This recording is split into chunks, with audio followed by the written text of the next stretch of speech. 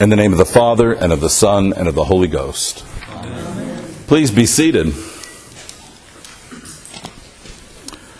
While Good Friday is all sorrow, and Easter is all joy, Christmas is a kind of melancholy and mystical grace time that is in this in-between joy and fear and confusion.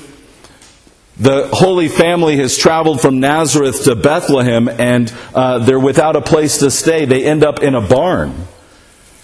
And there's no one around them to come and to worship God who has been made man, but these outcasts of society, these people that live on the margins, the shepherds. And all the while we know that Herod and his soldiers are seeking to kill and destroy them.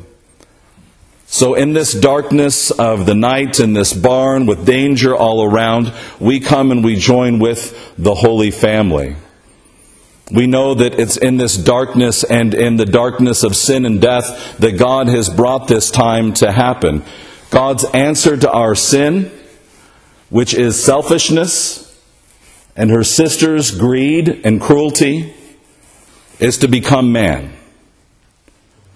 God became man so that man might become one with God. And so it's in the darkness that Isaiah starts to describe for us the condition of mankind. We're in the darkness of selfishness because we're always looking inward to our own self-interests, and we can't see the plan that God has set before us. That darkness is brought upon our own selves. And when we're in that darkness and that confusion, we turn to so many places for answers. We turn to counselors. We turn to fathers. We turn to the government. We turn to all kinds of places. And Isaiah says that God himself will be all those things for us. God became man so that he could be our counselor, so that he could be our Prince of Peace, so that he could be our everlasting Father, so that he could answer and guide us and lead us out of that darkness of selfishness into the light of righteousness and peace. And he leads us there by being a baby. That's an incredible thing that God decides to become a baby, and it's when God becomes a baby that we first understand that humility and that sacrificial love. That God would sacrifice himself, give himself up in the glory of heaven to become this small child. And the sign that the shepherds are given is the swaddling cloths, which are these bands that he's wrapped with in death to show us that he's dying and sacrificing, and that he's laid in a manger, which is a feeding trough, which is that he becomes food for the whole world. So even as a baby, Christ is showing us that he's come to die for us, and that he's come to offer himself as everlasting and eternal food, that we might eat his flesh and drink his blood. And that's the sign that the shepherds, these obscure outcasts, are given. They're given the sign of sacrificial love, the sacrificial love of God. And all of the heavens rejoice and praise him for this act of sacrifice. St. Paul in Titus tells us how it is that we're going to participate in that. How is it that we are called to participate? How is it that we're going to become one with God? And he says that we will be purified or redeemed by God. Redemption is a beautiful idea, isn't it? Something that had no worth is given worth. We took away all of our worth.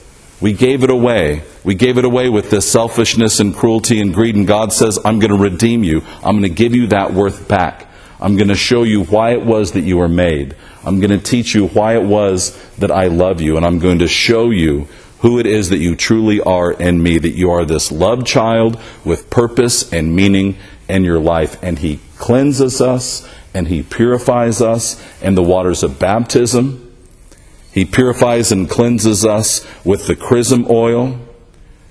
He purifies us with Holy Communion. And He offers us His Holy Spirit and His grace so that every moment we're allowed to take in that grace of God. We get to turn to Him every moment of every day. We get to dip into that deep reservoir of grace in those quiet and dark times of our lives so that we can be renewed and strengthened, given that purpose and reminded of God's love for us. And so we are being cleansed and we're being purified. We're being brought back into these renewed lives where we are able to be one with God. He's pure. And so He would make us pure to dwell with Him.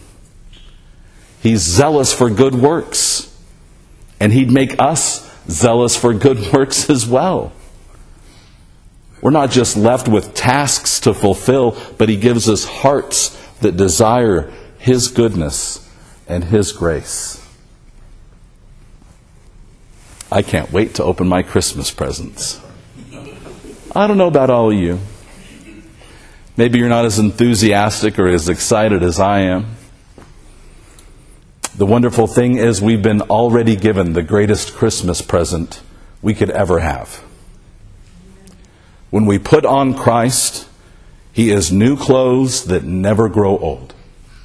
We can wear them wherever we go. And it is His beauty and purity that people will see. When we take Christ into our hearts through Holy Communion, we are fed and we are watered so that we will never again be hungry and we will never again be thirsty. This is a meal that does not grow old in our tummies but lives with us forever. When the Holy Spirit comes into our hearts, He sings beautiful music in our ears that we don't lose, that we don't miss out when our earbuds fall out, or have to stop listening to when we're out of our cars. That music plays in our ears continuously when we would hear His voice. He's written a book that's both ancient and new every time we read it. The best book that you'll ever read, and you can read it over and over again and find new things. He tells a story about how much He loves us. And He would be with us every day. We can't leave Him behind. He doesn't go out of date. You can't leave Him at the grocery store or in a spare room. He's always with us. And He's always telling us how much He loves us and the purpose for which He made us. God became man so that man might become one with God.